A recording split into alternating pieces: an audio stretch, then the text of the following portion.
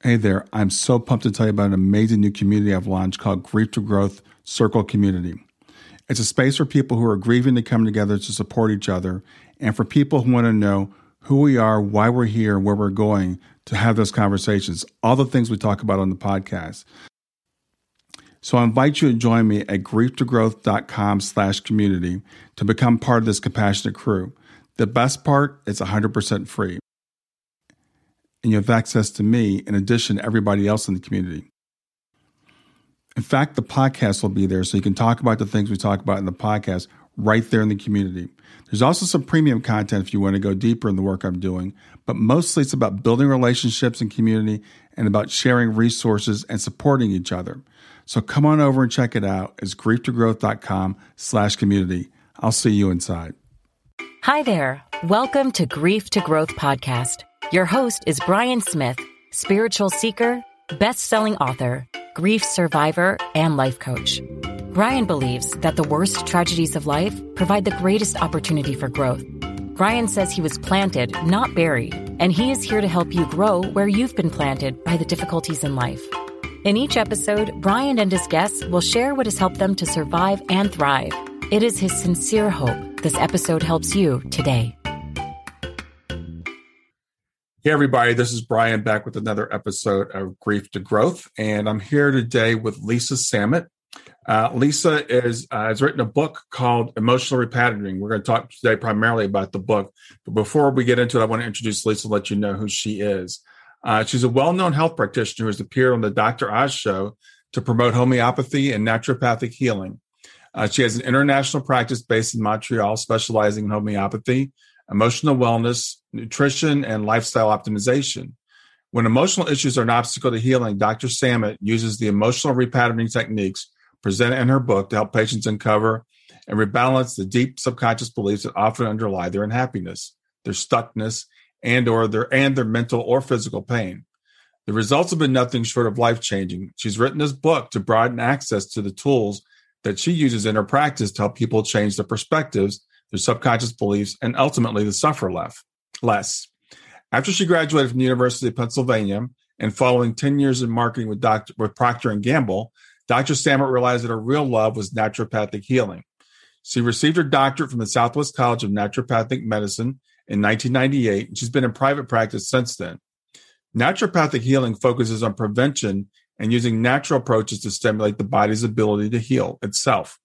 The primary goals of the naturopathic approach are to address the cause of illness rather than simply treat or suppress symptoms, and to treat the patient as a whole, physically, mentally, and emotionally, to regain optimal health. Now, Dr. Samet publishes a monthly newsletter with over 1,000 subscribers, and she's is the featured author of Dr. Samet's Insights, a monthly blog on the Washington Homeopathic Products website, which receives approximately 60,000 visits per month. She's a lecturer and she's a presenter of webinars on various topics, including emotional repattering, homeopathy, menopause, and the aging brain. So with that, I want to welcome Dr. Lisa Samet. Thank you so much, Brian. It's a pleasure to be here. Yeah, thanks for being here. That was quite an introduction. You've done quite a bit, as we kind of talked about before we got started. So I wanted to ask you about how you got into the idea of emotional repatterning. Oh, well, that's a great question. So I've been in practice, as you said, for over 20 years, and it's really an honor, actually, and a blessing to be on the receiving end of so many patient stories and confidences. And as you work with people in such an in-depth manner over such a long period of time, you come to see, the depth of human suffering, right? I mean, I know about my own sufferings over time with the challenges that I've been faced with, but, everybody's carrying a big load, right? And if it's not true today, well, it might be true next year. Mm-hmm. And, when you get close to people and they confide in you, we come to realize that it's almost kind of the basic human story that we're going to be faced by challenges and we're going to have to kind of suffer through them. And I guess over the past years, as I've gotten more and more interested in working with people on the emotional level, I became kind of disillusioned at a certain point. It's like, well, how come nobody has ever given us the tools to work through this stuff any better? I mean, I was raised by pretty smart parents. I did a lot of schooling. And I mean, nobody ever talked to me about how to navigate some of these difficult waters. And I think it's true of all of us that we don't simply have the tools to manage life well. And isn't that a shame? Because we learn so much garbage in school that we're never going to use.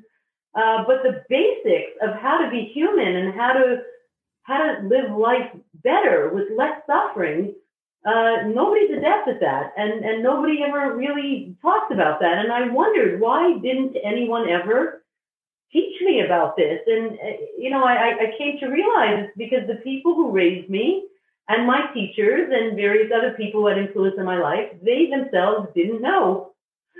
And that's kind of an amazing realization. Yeah, it really is. As you were talking, I was thinking about, I wrote a book many years ago about emotional intelligence. And it was, for me, it was like groundbreaking, but nobody talks about that. We talk about all different types of intelligence. We talk about, IQ. We don't talk about the emotional, intelligence. And so you're right. I think our society really lacks in that. So you went from your career in marketing and you wanted to help people. And so you got into naturopathic medicine, which is really helpful, but it still focuses on the body mostly, doesn't it?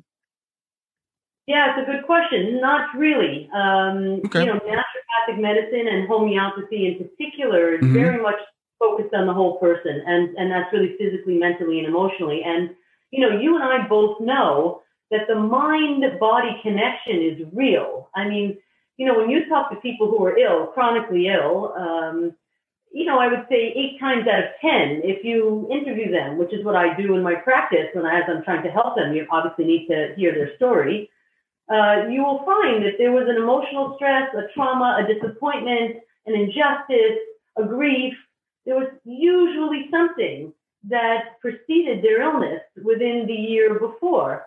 And, it just would make you wonder if we had better tools of how to navigate the emotional difficulties that we're all bound to face on this planet. It's not that any of us really get away without confronting some of this stuff. If they would have gotten sick, because I think when emotions and griefs and things are not well processed, they end up, causing disease because, ill health is often related to emotional distress. And so it's hard to separate them, actually. And, there's plenty of treatments for the body. There's not a lot of soft treatments for the emotion. And I say soft treatments because I'm not talking about antidepressants, anti-anxiety pills, and all the rest, because I don't think that's a solution to anything. That's more of a palliative approach, right? Like manage the symptoms, don't really treat what's going on. Mm-hmm. There's not a whole lot available to people to help them go through difficulties without making themselves sick. And so I guess my interest over time has become more and more focused on that realm. Yeah, I think what you said is really interesting. I read a book, it's called Lost Connections, and it's about depression and the causes of it. And when I was reading this book, what fascinated me is like traditional medicine thinks that depression is just a product of the brain. It's just bad brain chemistry. And if we can fix the brain chemistry, we can fix the depression and they don't even look at like what happened to you in the last year, as you were just saying. If they just ask you what actually happened to you, what's your emotional state like, we could see that a lot of it is, it's caused by something in our life. Right. And, why don't they ask you? Because if you told them, they would have nothing to offer, which is exactly the point. People don't know what to do with it, and even though it would be your doctor, you could say, oh, my husband left me and, all of this happened. And then what would the doctor then offer you? I mean, he would still write you the prescription, right? Yeah. So, people don't have the tools to help people. And, that was a real nickel dropping moment for me because it's like, wow, why don't people know better? It's not like we're the first people to experience difficulty, right? Why don't people know better how to manage this stuff? It's manageable. I mean, yes, you have to do some deep work. You have to change perspectives. You have to be willing to step back a bit and have some self-awareness and have a determination to use some tools. But it is possible. And what's the result of that effort? Well, you come out better. You come out stronger. You come out wiser, more resilient. And hopefully you can tackle the next challenge that comes your way with a bit more finesse. Yeah. Yeah, exactly. So what actually is emotional repatterning? Stay with us. We'll be right back. Hey there, I'm testing out a new feature. I'd love to get your feedback on it. It's called Fan Mail, and you can send me a message right from the show notes of the podcast. So look for the link that says send me a text. You can ask a question for a future podcast. You can suggest a guest or just give me any feedback you want. Just remember, it is one way. I can't text you back, and I will not have your name, your email address, or your phone number unless you include it in the message. Let me know what you think. So,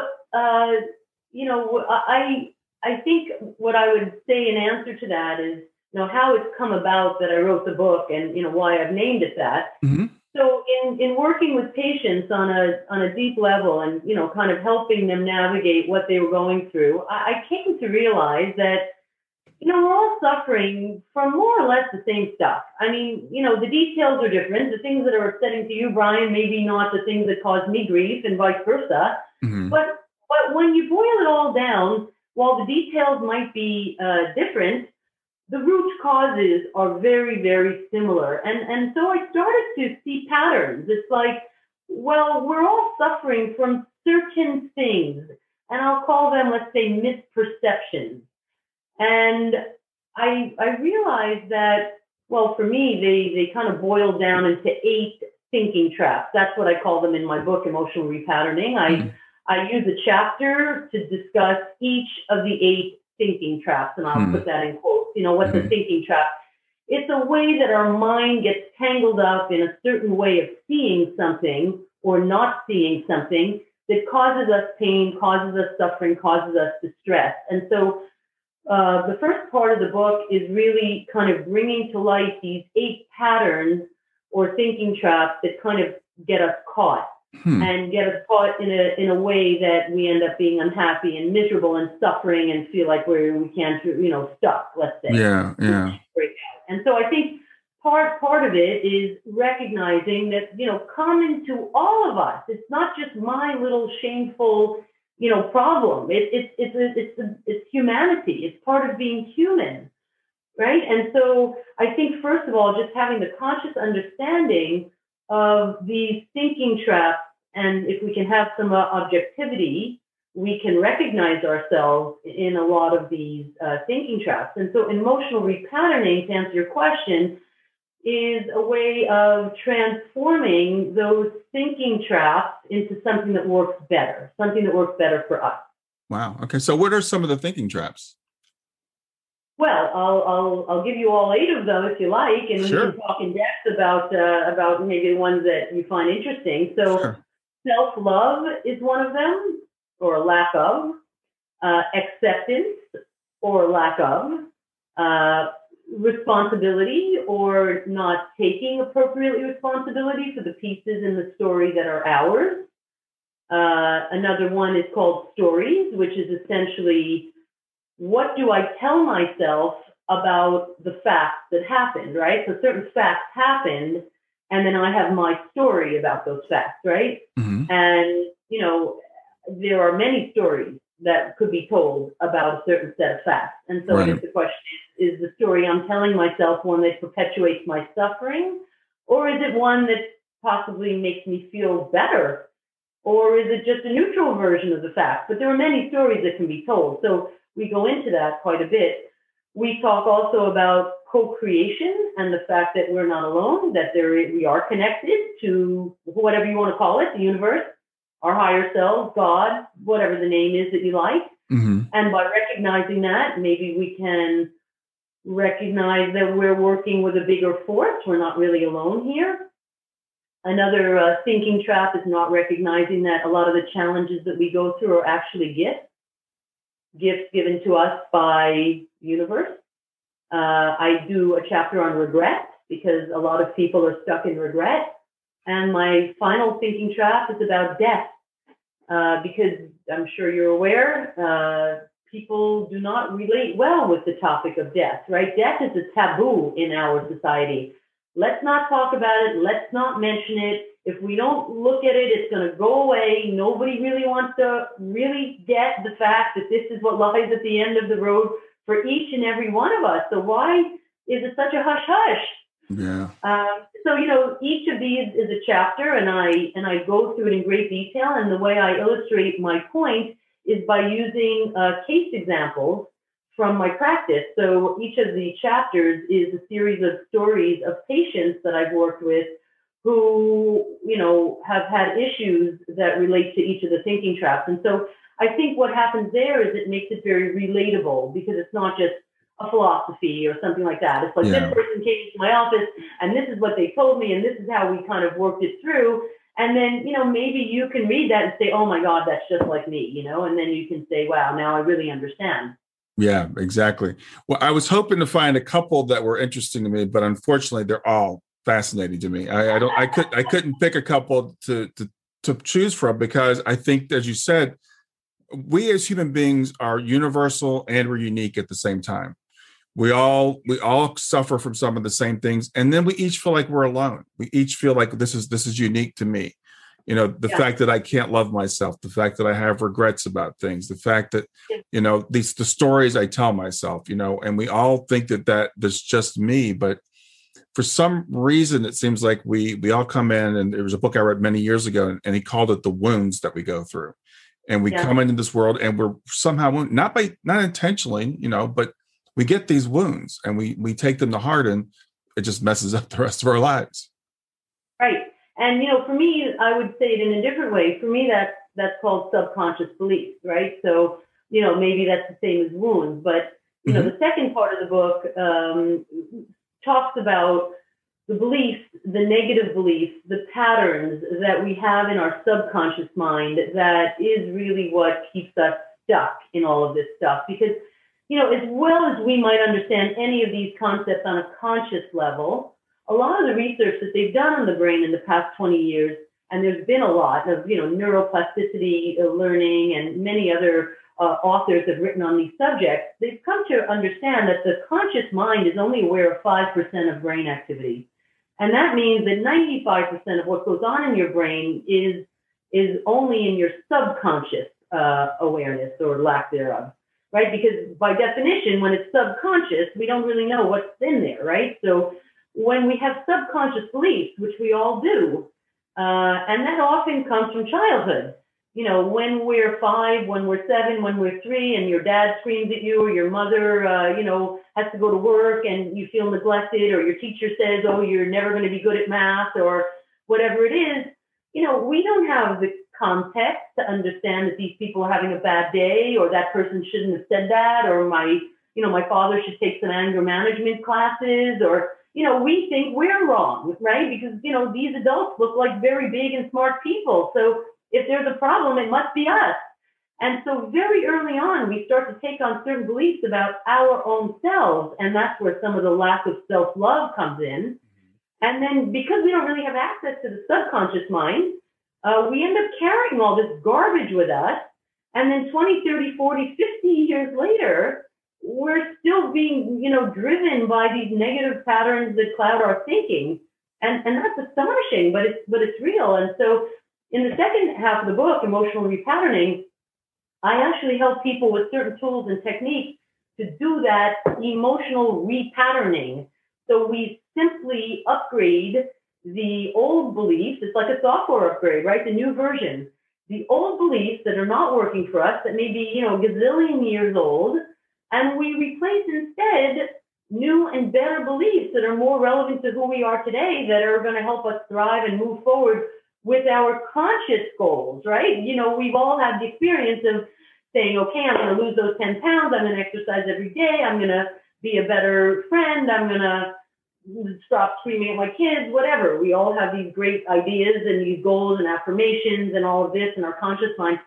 And how much of that do we actually end up doing?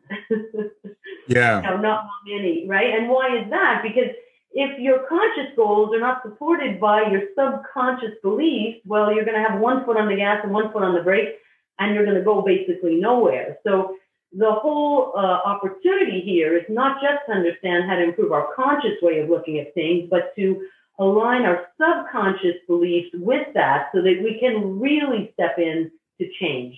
Yeah. I can completely relate to everything you just said because, for me, I think about things that I was taught when I was 5 years old. And 35 years later, I'm sitting here talking to a therapist and she's saying this stuff to me. And I'm like, oh, I never realized that. I'm carrying this around, something from when I was 5 years old, an experience that I had that I'm 40 and I'm still, stuck in this belief. And so it's really great to have a resource like this where you can look at it and say, yeah, I can relate to that and understand. Because the first key is knowing we have it, right? Yeah, exactly. And what you said earlier is that, we think we're unique and at the same time we have this common humanity. I think this idea of our uniqueness, at least in what we're talking about today, is maybe not a benefit in the sense that, it often feels like shame. Like what's wrong with me that I don't love myself? What's wrong with me that I don't understand how to navigate life better? And so that part that feels very individual is often very lonely, and not everybody's willing to speak to someone, whether it be a therapist or a good friend, but not everybody's willing to expose that deep and wounded part of themselves. And so because if we don't expose it, we don't get to connect with somebody else who says, oh my God, I have the exact same thing. And then you say, oh, really? It's not just me. Well, I feel so much better.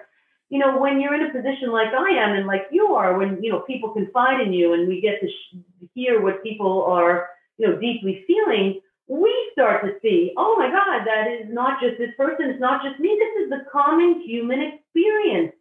And if it's the common human experience, why can't we bring this out of the darkness and put it out there on the table and figure out how we can all do a better job of coping with life, which is hard, right? Yeah. Hard. Right. Why do you think there is that shame that people are afraid or ashamed to bring it out? Stay with us. We'll be right back. Hi there. I'm really excited to tell you about my latest ebook. It's 4 lessons that you can learn from the near-death experience without going through all the trouble of dying to learn them. I've been studying NDEs for several years now. I am completely convinced that not only are they 100% real, but that there's some very universal wisdom that we can get from the near-death experience. And I've distilled that down in this book into 4 short lessons. And I've also given you all the reasons why I believe that NDEs are absolutely real. So go to www.grieftogrowth.com/NDE lessons to pick it up for free. www.grieftogrowth.com/NDE lessons. I hope you enjoy it. I think maybe because people believe it's only them. You go on social media, and of course, this is a podcast, so it's social media, but I remember, I'm not a big Facebook person, but I remember over the years going on Facebook, which I never did very often, but, scrolling down and seeing that everybody was having an amazing life. Yeah. This person was going here and doing this, and this is my love, and this is my great daughter, and I just left on this vacation, and 5 minutes on Facebook, boy, that's the most depressing exercise ever, because then I get to feel alone with my problems, and then I get to feel like, what's wrong with me? I must not be navigating things well, because everybody else is having a grand old time, and here I'm sad, depressed, anxious, angry, disappointed, and whatever else I'm going through, and this must just be my own problem. Like, what's wrong with me? Mm-hmm. I think it's that what's wrong with me thing that makes us feel ashamed, because, it's very rare to go on Facebook and see somebody say, I'm having a really shitty day, My husband and I had a fight, my kid's on drugs, and, my boss just gave me a warning, and nobody's writing that stuff on Facebook. Why? Problem. Yeah. But it's not just Facebook. I mean, you're right. Social media exaggerates that, but I think we also project onto other people how great their lives are, whether it's social media or not. Yeah. We look at our neighbors and we say they must be having a better life than I am. We all seem to carry that around with us, that there's something wrong with me and it's unique to me, and I think that's what causes the shame, as you said. I think so, and I'm here to say, and I know you'll back me up on this. This is a lie. Every person on this planet has been, or will be confronted by difficulty. And why am I so sure about that? Because, maybe it's a matter of philosophy. I write about this at length in my book, but the way I see things is that Earth is a school. And we come here, it's like a boarding school, if you will, right? We leave home, we come to Earth, maybe the semester is 80 years long instead of, a few months. We come here to learn. And in my experience, when things are going well, humans don't learn anything, right? If things are going great in my life, I really don't do much introspection. I don't ask some of the deeper questions about my own self. I'm just happy to show up and enjoy. And unfortunately, it's only when trouble comes knocking at my door or I go looking for trouble that, in fact, I start suffering. And when I suffer, it's so unbearable to be miserable that at that point, I have to dig deeper to figure out how to cope. I have to find some internal resources to find out how to get through the difficulty that I'm facing. And when I do that, and then I go through the difficulty, I come out wiser. I come out more skillful, and that's called evolving. And that's why we're here. We have come here to evolve as souls. And if we're not challenged by difficulty, we're probably not going to do that.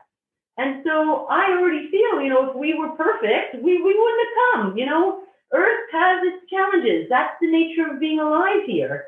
And so I'm quite certain that everyone's going to be confronted with difficulty. I mean, there are those people who stick their head in the sand and they sweep things under the rug and they're never going to go there, and that's fine.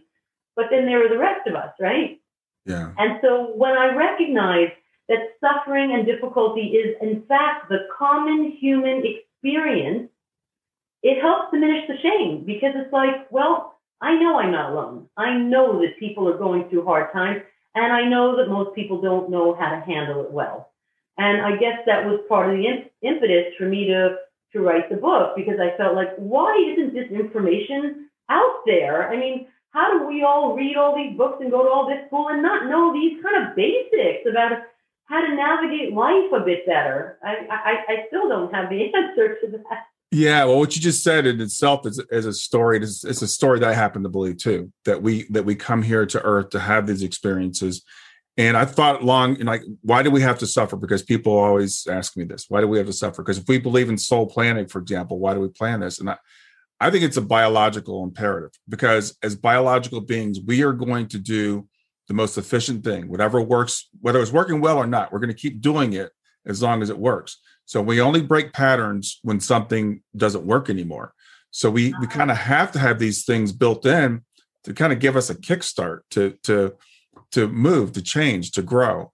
So that's just my personal. That's a story that works for me. Right. So we see it similarly. Yeah, and I mean, I think it's a philosophy that not only makes sense to me, and maybe some of your listeners as well, but I think it provides a really good framework then, because when I reach a challenge, which one of the chapters in the book, Emotional Repatterning, is based on, which I call gifts, right? Which is that the universe is going to gift us, right, with challenges, with opportunities, with hardships, in order for us to learn and grow. And, I like to say that they never run out of wrapping paper up there. Yeah. Yeah, unfortunately. If we turn down the gift, well, we're going to get it again in another form at a certain point, right? So, I mean, for me, if I want to keep on being hit over the head by a 2x4, I can do that, and I can keep turning down the invitation. But the gifts get a little bit bigger and a little bit harder to handle. So I've kind of learned, well, I might as well open the wrapping paper and open the box and take a look at what's in there and try to figure it out, because if I take a pass on this one, I'm just going to get it later in a bigger version. And I'm personally tired of suffering, I can say. I want to learn how to go through a bit better.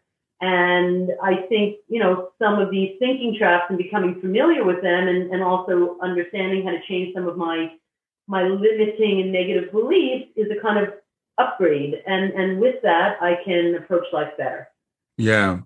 I want to talk, I do want to dig into one of the things more, because I find all of them common to all the people I work with, but one of them that is really big was the idea of self-love. the idea of of loving ourselves and really, cherishing who we are and understanding who we are. I find so many people, not only do they not have self-love, they almost feel afraid to have self-love. It's like, I'm not allowed to do that. Yes, I agree with you. And in fact, it's the first chapter of the book, because I think, it all starts there. If I don't love myself, I mean, how well is it going to go on the outside? It's not going to go very well. And I'll share a few thoughts about self-love, many of which are in the book, and many of which I have talked with patients about. So first of all, if I don't love myself, it's going to be impossible for me to receive love from anyone else. Because if I don't love myself, I can't believe that you love me, because there's no basis for me to accept that you love me if I don't love me. Mm-hmm. So I can't receive love, and I can't really give love from the right place if I don't love myself. And what does that mean, give love from the right place? So if I don't love myself, there's a huge, empty, aching hole inside myself where my self-love should be. And that empty area is a suffering for me. And most people want to fix their suffering. And so if I want to fix my suffering, I'm going to have to look for that love on the outside if I'm not giving it to myself. And how do I get that love from the outside? Well, I lose all my boundaries. I bend over backwards to be the nicest, greatest, most generous, sweetest, giving and helpful person there is, in order to get that love and that appreciation back, in order to help heal my own wound. Mm-hmm. And what's the result of that? Well, half the time I give and give and give and give in order to get back. And in fact, I don't get back. So then I'm angry and resentful, because look at all I did and I got nothing in return. Mm-hmm. Or I do all that and maybe I am recognized and maybe I am loved. But like we said at the beginning, I can't really receive it because I don't love myself. So I can't even take in the reward. But if I'm giving in order to get the love that I don't have, we have to admit that's kind of a manipulation, right? I mean, not doing it consciously, but underneath it all, it's like, well, I'm going to give because I really need you to give me something back so that I can feel better. And I've worked with a lot of people like this. Not a lot of self-love, looking for it from the outside, will do practically anything to get it, and end up empty-handed at the end of the day, which just feels worse. We'll get back to Grief to Growth in just a few seconds. Did you know that Brian is an author and a life coach? If you're grieving or know someone who is grieving, his book, Grief to Growth, is a best-selling, easy-to-read book that might help you or someone you know. People work with Brian as a life coach to break through barriers and live their best lives. You can find out more about Brian and what he offers at www.grieftogrowth.com, www.growth.com, or text growth, GROWTH, to 31996. If you'd like to support this podcast, visit www.patreon.com/grieftogrowth, www.patreon.com/GRIEF, to make a financial contribution. And now, back to Grief to Growth. Yeah, exactly. And, I like the way that you put that, because I've heard people say things like, well, you can't get love until you love yourself or something like that. And the thing is, it's not that we don't get love, because I believe we're all unconditionally loved, but we can't feel it. So it's there. It could be showered on us. And I think about some people, some stars who, took their own lives, and all the adoring fans they had. And you could see, I was thinking about the lead singer of a group, Linkin Park. And there's a video where he's singing the song, and you could just feel the pain in his voice, and all the fans around him, just adoring him, and he can't feel it. And he ends up taking his own life. And that's really common for a lot of us. We don't feel worthy of love because we don't love ourselves. Right. And, this is a limiting belief. And, in my world, this is easily changed, because then people say, well, how do I love myself? I eat well and I get a massage every few months. And, like, of course I love myself. Well, maybe not. Maybe in your conscious mind, you're 5% you love yourself, but you're 95%. If you're 95% doesn't love yourself, well, that's not going to feel like love. And, the other thing that I think is a part of this discussion is, and I don't really know where this comes from, but when I talk to people about self-love, people cringe because they kind of feel like it's selfish. And people have this warped understanding of what selfishness is when it comes to self-love. And, this has to be debunked because there's a big problem there, And here's what it looks like for me. If I don't take care of myself and I don't love myself and I don't do everything for myself that I need and want and fill myself up in order to give from that full place, if I don't do that, then I'm giving from a bankrupt place. I'm giving from an empty place, right? Mm-hmm. And we all know if I have $10 in my bank account and I'm giving away $50 bills right and left, I mean, is that going to work for anybody? No, it's not going to work. I cannot give from a place of emptiness. I can only give from a place of fullness. That's the only way it's going to work because that's the only way it's sustainable. So first, me. I need to be well within my own self from that full place. Oh my gosh, the giving and the generosity could be endless. But from an empty, bankrupt, miserable place, the giving that comes from there is not genuine and it's not sustainable.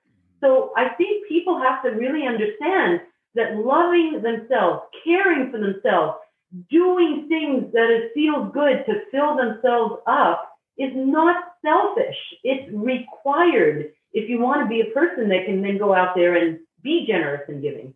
Yes, exactly. I love that. It's required. I can only speak for myself, and I grew up in America, so I can only speak for America. But I think there is something. Yeah, there's something about, even though we're such rugged individuals and stuff, but there's something about we don't want to be perceived as selfish. And for me, it kind of comes from church. And I remember in Sunday school, them saying you have to put others first. You have to put others first. That's what a good Christian does. And that's a misperception of what it means to love your neighbor as you love yourself, because to love your neighbor as yourself assumes that you love yourself. Right. I couldn't agree more. And I'm hesitant to, blame religion because some people get upset. But I also agree with you. I think that there is this understanding that loving yourself is selfish and, being all about everybody else is where it's at. And it's a tough one. I just, look at the airlines, not that any of us have flown in the recent past, but in any case, in the good old days when you used to get on a plane, they used to say, if there's a problem with the pressure, mothers, put your mask on first, or parents, put your mask on first. Why is that? If I'm fumbling with my kid's mask and my mask isn't on and I drop dead because of lack of oxygen, well, it's a lose-lose. I mean, none of us are going to be better off, right? If I put my mask on first and I'm breathing, well, then I can help everybody else on the plane, right? So, maybe that's like a trite analogy, but I think it's a good one. It's one I use all the time, frankly. I use it. I use it with my clients all the time. I think it's so important to give people permission to take care of themselves. And the people that end up coming to me a lot of times, the people that are stuck, the people that are burnt out, I'll hear, and it's usually women. Most of my clients are women, so that's just what it is. But it's like, I'm doing this, I'm doing this, I'm doing this. I give and give and I give, and nobody appreciates it. And I am totally burnt out. I'm at the end of my rope. I don't know what I'm going to do. And I'm like, you have to stop. You can't keep doing this. This doesn't work long term. Right. Because, the resentment is the tough part. I also had a patient maybe just last week. And, I agree. Most of my patients for this kind of work are women, but it happens to be a guy. And he bends over backwards to please his mother, goes down there on weekends, fixes her apartment, hangs the picture, fixes the shades, and he comes home and he's doing stuff for his wife, and then he's taking his kids to the park, and he's just burning himself out. He's completely exhausted, and there's no joy in it, by the way. He's completely resentful. And then he feels guilty on top of it because, he feels guilty that he resents. It's, my God, can we make it more complicated? I said, why don't you take a day off for yourself once a week? Do what you love to do. You're going to feel full. You're going to feel happy. You're going to feel grateful. And then the next day, show up for the other people and see if it feels any different. And he did that, and he said, wow, it was a life changer. It was a game changer. Yeah, I'm really enjoying this conversation because as I've worked with clients, and thought keeps coming, why do we keep sabotaging ourselves? Why are we making ourselves unhappy with guilt and regret and, lack of self-love? And it does come back to this underlying subconscious belief that we just can't seem to get away from because we don't even recognize it. Yeah, and this is the problem with the things that are in the subconscious, right? I mean, it's hard to access that. The other problem with a lack of self-love, and maybe you've seen this too, is this thing about perfectionism, right? Because somehow we try to overcompensate for the fact that we don't love ourselves by being perfect, as if that would prove either to ourselves or to others that in fact we are worthy of love. Right. And people are so miserable with this need to be perfect. And when they drop the ball or they're not perfect, which of course none of us are, they feel so guilty. They feel, again, so ashamed, and they beat themselves up, and then they just set the bar even higher. And then they're so resentful of the other people whose bars aren't quite as high as theirs, right? Because how come I have to live to this standard and everybody else gets to be a slacker? Exactly. Yeah, but who put the bar there to begin with? And why is the bar there? Because even if you were perfect, you're still not going to be proving to yourself that you're worthy of love because you don't understand that that's actually the issue. Yeah, well, that leads, it's all ties together because that does lead to the regret and the guilt. And I was just speaking with someone yesterday who just went through an incredibly difficult experience and just, did it fantastically, and then said, well, maybe I shouldn't have done that once it was all over. It's like, and I'm like, you were going to beat yourself up either way. Because when we get to that point, it's like no matter what we do, it's never good enough for ourselves. And I've seen it with I work a lot with parents who have lost children, and it's like, should I have not let her go out, or should I have let her go out? Was I too hard, or was I too lenient? And I'm like, whichever decision you made, you were going to regret it because that's our nature. Or that's the nature people fallen into, I should say. Right. Well, another thinking trap in my book is regret. And, I quickly disillusioned myself or became less disillusioned about this subject when I had this insight one day, and I don't know, it's helped a lot of people. I'll share it, and maybe you've already gotten there yourself. But the thing about regret that's so amusing is that we assume the path we did not choose would have worked out in the best possible way. Right. And that's crap. I mean, whatever works out in the best possible way. So we compare what we did and what we decided didn't work out very well with the path we didn't choose, which in our mind we make this story about how wonderful it would have been. Right. And where's the evidence of that? Maybe that path would have been far worse. But we never make up that story about the path we didn't choose. We only make up the story that makes us feel bad. Yeah. Why do we do that? Yeah, and I've had the same thing, and I've said to people, the worst word in the English language is the word if, because it should not even exist. There is no if. There's what happened, and that's it. There is no what if something else had happened, because what is, which comes back to another one of your things. It's about acceptance, right? Accepting what is. But we're sabotaging ourselves. We're saying, if I had only done this differently, then everything would be fine. And there's absolutely no evidence of that. Exactly. And in fact, given, the odds of things, it's not even true. Right. So, to me, it comes back to the question, why are we so hell-bent on torturing ourselves? We seem to pick, the worst possible scenario to get in our heads. And then we just go around and around about that. And this is just an incredibly bad habit, I think. Me interpreting life in a way that makes me feel terrible, as opposed to me interpreting what happened in a way that makes me feel great, The analogy I like to use there is like, I'm standing in front of my closet in the morning getting dressed, and I have hanging there a range of shirts. And one shirt is brand new, fits me fabulously well, my perfect color. And by the way, I got it on sale. And then there's another shirt at the other end of the closet that's, a bit ripped. It has a big stain on it. It's a color that's terrible. It's out of style. It doesn't look good. I hate the fabric. It's my choice. Which shirt am I going to put on? The one that makes me feel great or the one I feel terrible in? I have a choice about which story I'm going to tell myself about what happened. Why do I pick the worst one? Because, it solves nothing. It just makes me feel bad, and I can't do my best work feeling bad. So could I zoom the camera back, say, okay, here are the facts. Here is one version of the story or one interpretation of the facts that I have been telling myself. Yeah, it makes me feel pretty bad. Is there another version of those facts that is equally true? I'm not saying make up a lie. right. Another true version of the facts. And how do I feel when I try that one on? And then is there another one? How do I feel when I tried that one on?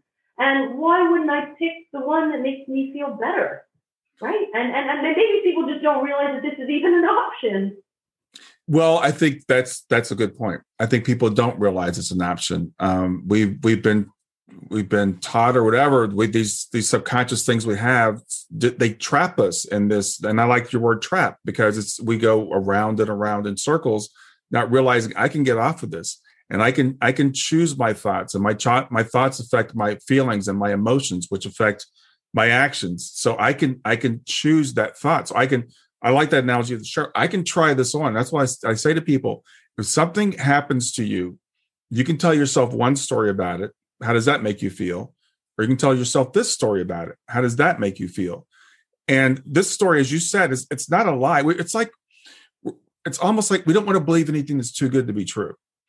If we believe that difficulties in life are here to teach us lessons and they're sent by ourselves or by a higher power, or however you want to look at it, but if we believe that they're lessons and that something good is going to come out of it no matter what, that sounds too good to be true to some people. It's like we want to stay in that victim mode. We want to stay in the this is terrible.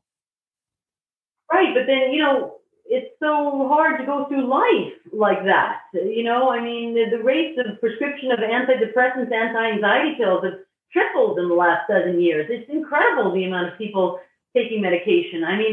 People simply don't know how to cope with life. And because we're not taught and we don't have the tools, I completely understand why. But, it's almost a matter of allowing yourself the permission to tell yourself a better story about what happened. I had a patient a few months ago, actually, similar story in the book, who was in an abusive marriage. And she finally, after years, got out of the marriage. And, she feels so bad about herself and so guilty and so ashamed. And how come I let him say that to me? And how come I let him do that? And how come I stayed for so long? Yeah. And, it's just this horrible story. And she feels so terrible about herself. And I said, well, is there a different way we can look at the same facts? You made it. You got out. You survived. Okay, it took you 2 years. It could have taken you 20 years. You might never have gotten out. You got out, and you're well, and you're safe, and you did it. Why can't you be the hero of your own story? Mm-hmm. Why can't you walk around with your shoulders back and say, I'm a rock star? I figured out a way of getting out of that story with the kids, and there was a religious overlay to it, so it made it all the more difficult to get out, and complicated things. I said, for me, you're amazing. But unless you see it that way, nothing's going to change.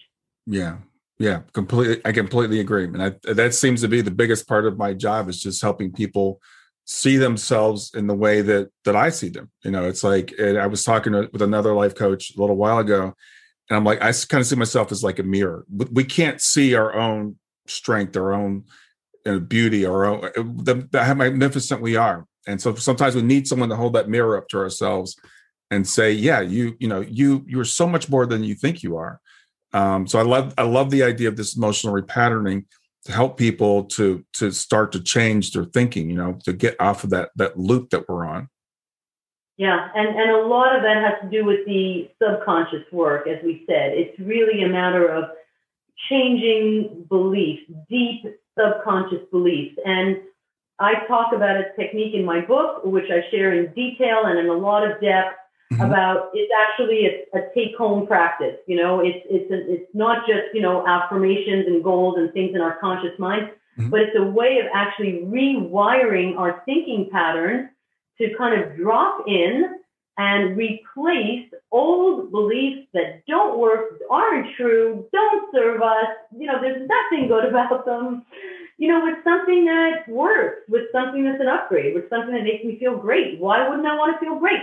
When I feel great, I show up, I do great work, I help other people feel great, and they help other people feel great. And then the ripple effect outward is great.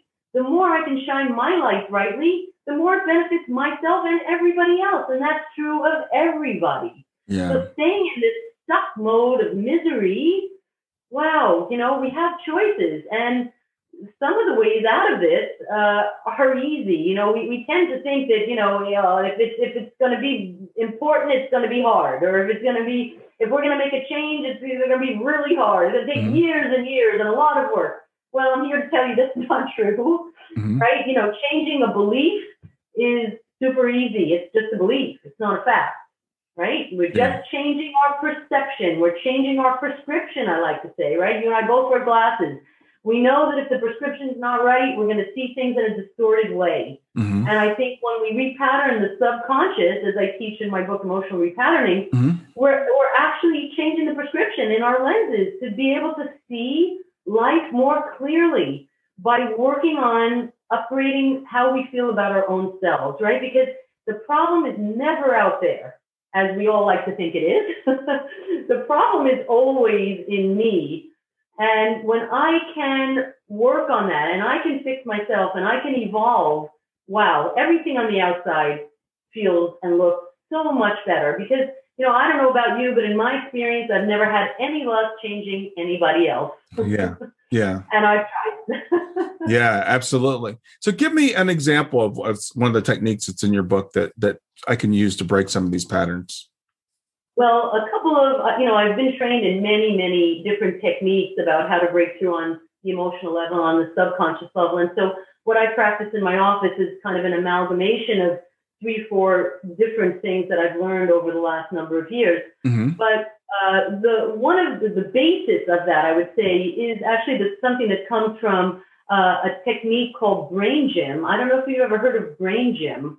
I have not, no. It's something that was developed over a dozen years ago by people who were looking to work with kids to help them improve their ability to learn. So these were kids maybe on the autism spectrum or kids that had learning difficulties. And they had discovered a way of engaging the brain on a more holistic level to help children learn better. And essentially that was by engaging both the right and the left hemispheres of the brain at the same time. When we engage both hemispheres of our brain at the same time, the brain is in learning mode. It is in deep learning mode. And so from that place, we can engage the subconscious and replace old beliefs. So for example, in this kind of a mode, if I want to believe that I love myself, I would write a statement to that effect. So in this case, it's pretty straightforward. I love myself would be the statement. And while engaging both hemispheres of my brain at the same time, and there's a few ways to do that I explain in detail in the book, I can put my brain in active learning mode.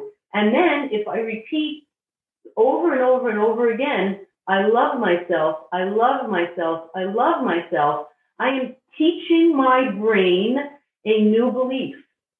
And by teaching my brain that new belief, I replace the old belief, which is that I don't love myself, with the new belief that I do love myself.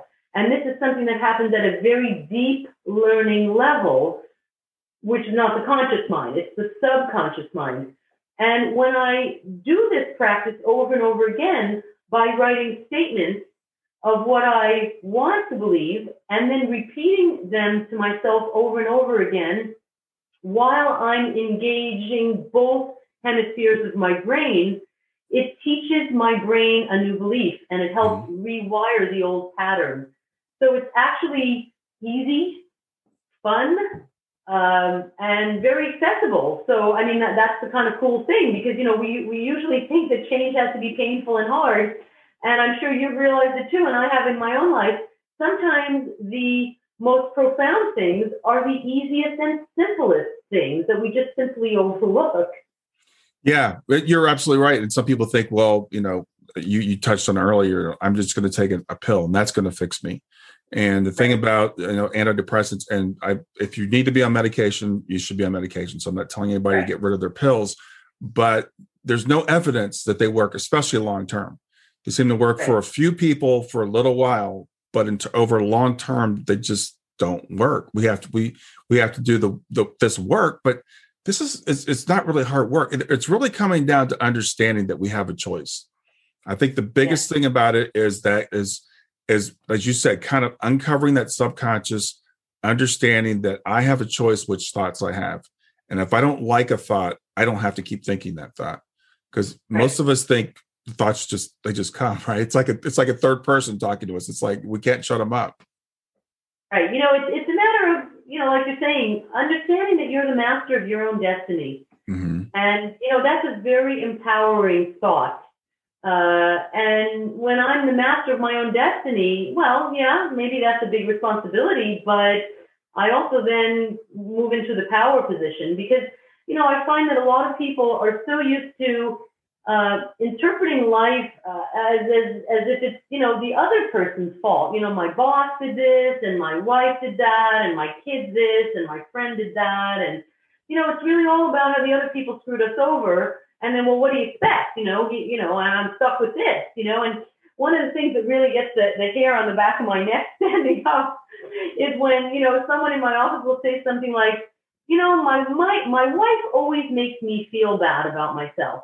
Yeah. And I'm like, really? You know, your wife makes you feel bad. What does she have, like some kind of, you know, switch that she, you know, like, you know, pushes the on off button? How does she make you feel anything? And isn't that language so disempowering?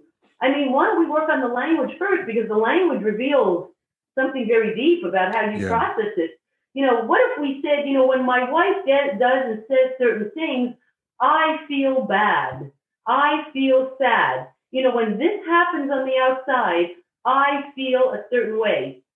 Well, that's already a huge upgrade because when we say it like that, well, then I can decide to feel otherwise, or I can, you know, work with the situation and see it differently, right? Because then it's me feeling something, then I can maybe feel something else. Mm-hmm. But if somebody else is making me feel something, well, how disempowered can you be at that point? Yeah. Because then, well, what can I do about it? I mean, they're making me feel these ways and I'm stuck. Yeah, and that's an excellent point about how language, I think, is so important. And that's how we say it in English. Someone made me feel this way. And literally, that's not true. As you said, no one can make you feel anything. We have a choice, but we give away our power when we use that. So there's sometimes I'll use language that sounds awkward to people because I don't want to say certain things, like someone made me feel a certain way because it's not true. And that brings me to we're running close to the end, but I want to talk about another trap where you talked about the way we view death. And I very rarely use the word that someone died because my belief is that people don't die. So talk about the trap of death. Right. So, yes, I agree with you. The body dies. You know, I kind of see the body as like a rent-a-car. You know, we come into Earth to have this school, this learning experience. We need to rent a body because we need the body in order to have the experience of life. And when the duration of the contract is over, we return the car and then we go back home. And so, you know, the body is just the vehicle with which we can experience life on the physical plane. And certainly when we see it that way, well, passing and death of the body, I think, becomes a lot more palatable. You know, can we realize that this is a temporary situation, Earth? This is I mean, a lot of people like to say it's an illusion. I'm not sure it's an illusion. It seems pretty real to me, but it has its finite time, and it has its purpose. You know, the purpose of being here on earth and being alive is to experience ourselves and situations which come up, which challenges us so that we can evolve.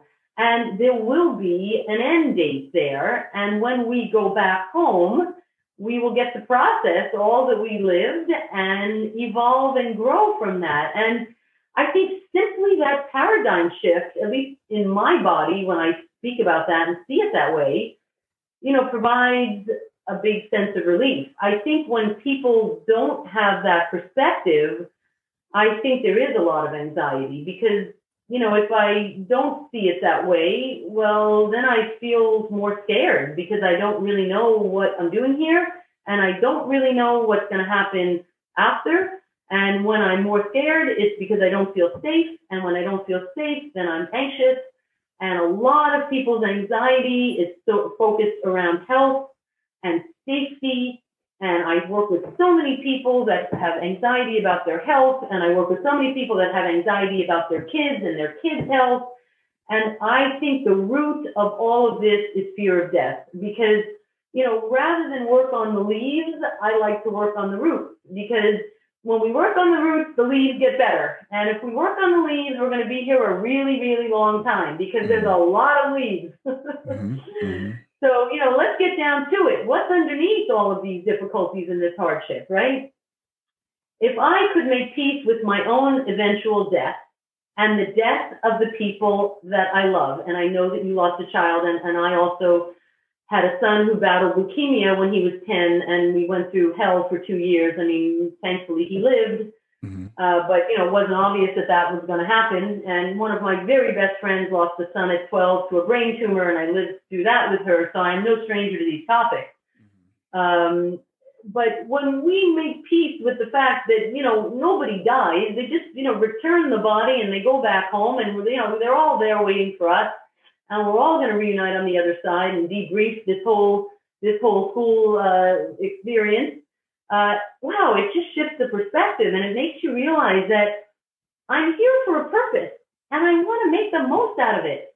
So how can I engage better with life so I can suck the marrow out of it, you know, get all the juice out of it, do what I'm supposed to have been doing here, and be proud of myself for showing up really well as best as I could in any moment, in any case, and really try to go through life in a way that on my deathbed, whenever that comes, I can say, you know, I wasn't perfect and I screwed up an awful lot, but I was present and I tried hard and I really tried to go through things and learn what I could and evolve as much as possible and show up for other people in the best possible way.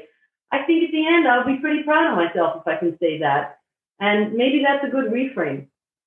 Yeah. Well, you know, you were saying before we start, you felt we had met before. I feel like we've met before because you said exactly the way I feel about life and death and the whole thing. And the idea of an illusion, my background's engineering. So I'm a chemical engineer. I love science. And I know that there's some things, there's simulation theory that says the universe is an illusion. And some people say it's like a dream.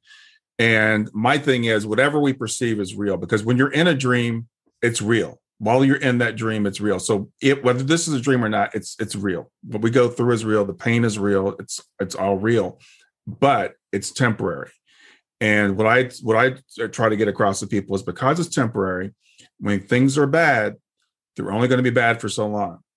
And when things are good, they're only going to be good for so long. So enjoy the things that are good while they're here. And like when my girls were young, you know, I enjoyed every possible moment because my one daughter's in spirit now. My other daughter is grown.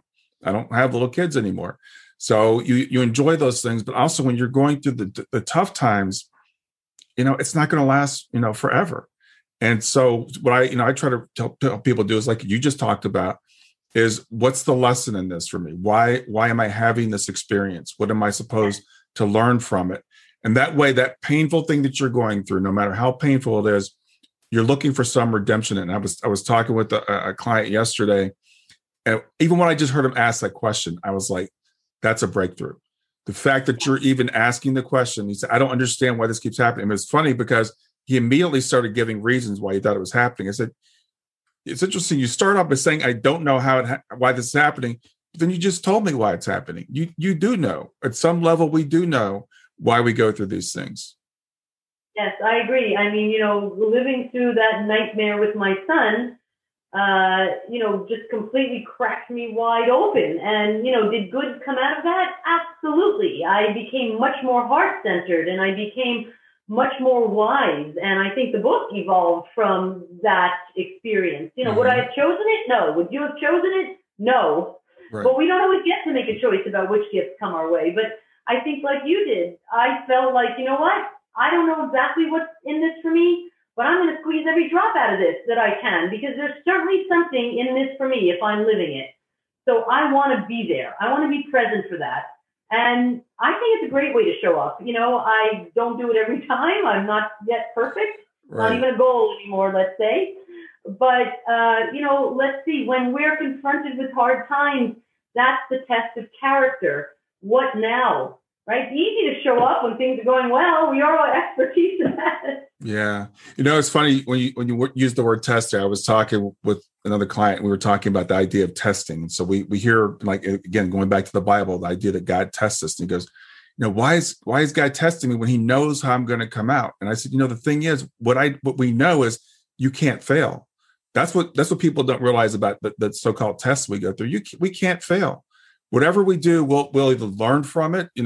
I say there are no mistakes. There are opportunities to learn, and we're all going to be whole. We're all going to. It's kind of like waking up from a dream. When we go back home, we'll wake up and we'll have our debrief. But there's no real permanent harm here. Nothing. Our loved ones that we think died, they didn't die. They just stepped off the stage. Yep, I totally see it that way. And there's a great peacefulness that comes with seeing it that way, and it also kind of frames our lives when we see it that way, because we understand, okay, there's a purpose and it's not forever. And how do I want to show up in this life? I mean, it's a question that we get to ask ourselves every day. Yeah, absolutely. Anything you want to say as we're wrapping up? Any last thoughts you want to give? Well, I mean, only that, I wrote this book, Emotional Repatterning, from my heart, from my experience, both personal and professional. I feel like there were some really aha moments in there and some take-home tools that can help us shift things in our subconscious beliefs. I hope that if people do get the book, that they find it of some value. I would love to hear all about it. It's available, where books are sold on all the major booksellers. But feel free to reach out and contact me at info@emotionalrepatterning.ca. And I'd love to hear what you think about the book, because I really hope that it resonates with you, if not each of the 8 thinking traps, then maybe some of them, and how you like the technique that I introduced about how to rewire your subconscious beliefs and whether or not you feel it worked for you. I'd love the feedback. Yeah, I can tell the book's fantastic, just from a conversation we've had. And I think just reading through those 8 traps, and for people to understand and to recognize themselves and just begin to make that shift. And then you have techniques to actually help them make that shift. That sounds wonderful. So Lisa, I want to thank you for your time being here on Grief to Growth. It's been a pleasure meeting you and having this conversation. Great. Thank you so much for having me, Brian. It was a great talk, and we're definitely kindred spirits. All right. Have a great rest of your day. You too. Thank you. Thanks for listening to Grief to Growth. Brian hopes that you find this episode helpful and will come back for future episodes. Brian's best-selling book, Grief to Growth, Planted Not Buried, is a great resource for anyone who is coping with grief or knows someone who is. If you enjoy the podcast and would like to support it, there are 3 things you can do to help. The first is to share the podcast with someone that you think it will help. The second is to go to iTunes, rate, and review the episode. The third way you can support the podcast is by becoming a patron. Head over to www.patreon.com/grief2growth. That's patreon.com/grief, the number 2, growth, and sign up to make a small monthly donation. Patrons get access to exclusive bonus content and knowledge that you are helping to spread the message of grief to growth. For more about Brian and Grief to Growth, Visit www.grief2growth.com.